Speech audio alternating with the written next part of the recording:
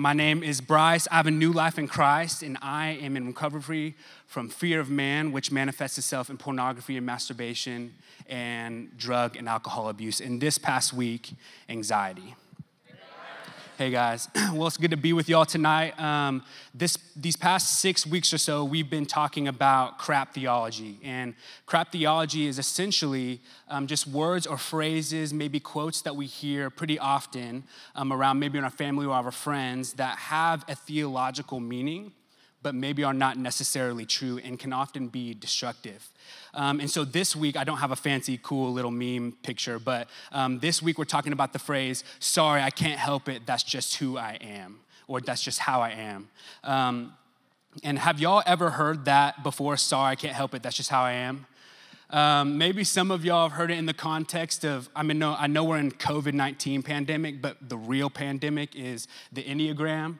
And so if y'all have heard it, sometimes it's like, sorry, I'm an Enneagram 8, that's just how I am. I can kind of like blow through people and say whatever I want and, just like hope that it's okay or whatever. Or maybe on the flip side, you hear, hey, I'm a peacemaker. I just don't really address conflict. And so they're kind of weirdly okay with passivity being their identity. And so if y'all know any of them, please help them out. But maybe you've heard something like more of on the family of origin side of, hey, sorry, this is just how I am. My family was really abusive or emotionally neglective. And so this is just how I'm gonna be. And I can't help it, I can't change. And I don't need to, maybe, is what you hear. But really, the problem is with this phrase is that when you say it, you're essentially saying that you're willing to submit to the desires of your flesh. You're willing to give in to them. And what you're also saying in conjunction with that is that you're willing to give your identity over to your flesh. That who you are is what your flesh says that you are. And we all in this room experience this. And it's not just here in this room, but it's all over the world. All of mankind has experienced, whether you are a believer or you are not a believer, this deceitful desire of the flesh. And when we experience it enough, and I'm sure maybe y'all have experienced it, when we experience it enough, we begin to lose hope. And we begin to believe that there isn't really any chance for change. But that's happened to me in my life as well. I experienced something like this for a really long time, even up until my senior year of college. I grew up with a family who was pretty emotionally neglective, just like I just mentioned. And they did a lot of things that made me not trust them. And if I wasn't gonna be able to trust my parents, I wasn't gonna trust anybody else. And maybe some of y'all have had similar situations, similar parents. But I wasn't gonna trust anyone else. I wasn't gonna let them in. So if I had any friends that wanted to be my friend or wanted to be close to me relationally, they were gonna have to work for it. And I was gonna make them work for it, make them earn my trust because I couldn't trust them. And I really didn't see a problem with that. I'd easily would say, well, sorry, that's just how I am. And I'm not gonna change.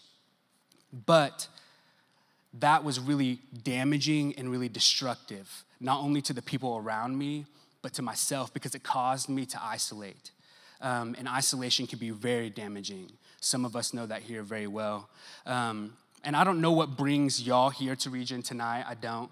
I know that for some of you, it may be a broken marriage, or it may be addiction, or it may be insecurity or pride or sexual immorality. It could be any of these things, codependency. And maybe you're here and you've realized that for some time you've given over your identity to the labels of your past, the labels of your sin, and you're codependent. I'm prideful. I'm addicted. I'm an adulterer. You've given yourself over to those labels. And I'll just say, truthfully, there is a little bit of truth to the saying, sorry, I can't help it, that's just how I am. There is some truth to that, in that you really can't help yourself. You really can't change who you are. You can't fix yourself. You can't make yourself healed. You can't transform yourself. You can't save yourself, but there is someone who can. And before I get to who can, I'll tell you what can't first. Some of y'all are here for the first time at Region, and if this is your first time, welcome. You're in the presence of good company. We love that you're here. We hope that you feel welcome. But some of you who come here for the first time believe that Region is gonna be the thing that fixes you or that transforms your life. But what I'll tell you is that this is not it. A recovery ministry will not change you in the way that you really want to be changed. It won't heal you or save you. It's not becoming a better person, working to be a better person, whatever that means, however we can do that. Some of us here have tried for a long time. The solution is Christ Jesus and his redeeming work on the cross. Jesus is the answer to your need for transformation. You want to be saved, Jesus Christ can do that. And the reason he is able to do that is because he came here and he lived the perfect life. And he died the death for our sin that we deserve. The penalty of death he paid for on your behalf so that you wouldn't have to pay for it. And then 3 days later, he rose from the grave. Now he offers you fullness of life, of healing and transformation and hope and goodness if you would receive it by faith. All it takes is receiving it by faith. And so for some of you tonight, your next best step, if you haven't trusted in Christ, is to trust in him as your Lord and Savior. Hand over your soul to him because he wants to care for you. He wants to save you.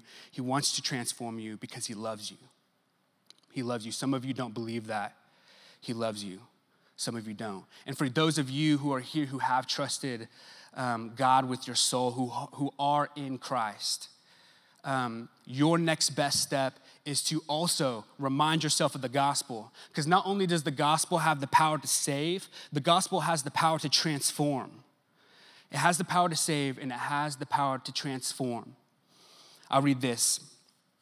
It says in Ephesians 4, verse 21 and 24, assuming that you have heard him and were taught in him as the truth is in Christ Jesus, to put off your old self, which belongs to your former manner of life and is corrupt through deceitful desires, and to be renewed in the spirit of your minds, and to put on the new self, created after the likeness of God in true righteousness and holiness. I said it once, I'll say it again. The power of the gospel has the ability to save, but it also has the ability to transform.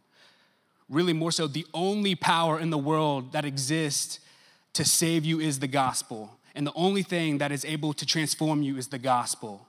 It's not just one of those things, it's the only thing. And so when you remind yourself of the gospel, you are able to remind yourself that God took the old identity and killed it on the cross. And because you're able to take it off because it's now dead, and you remind yourself of what he has done, you're able to put on the new identity as God's beloved son or daughter. And that's where transformation begins, is knowing who you are in Christ. And we're gonna hear tonight some more about transformation in Christ and what that looks like, what it looks like to have new life in Christ when you submit to him and you trust in him as your Lord and Savior. And we're gonna hear that from John Fries tonight. After 3 long years, I heard, wanting to share his testimony. But before then, we're gonna hear the step highlight from our friend, Faith. So she's gonna come up here and share that with us. Let's give it up for Faith.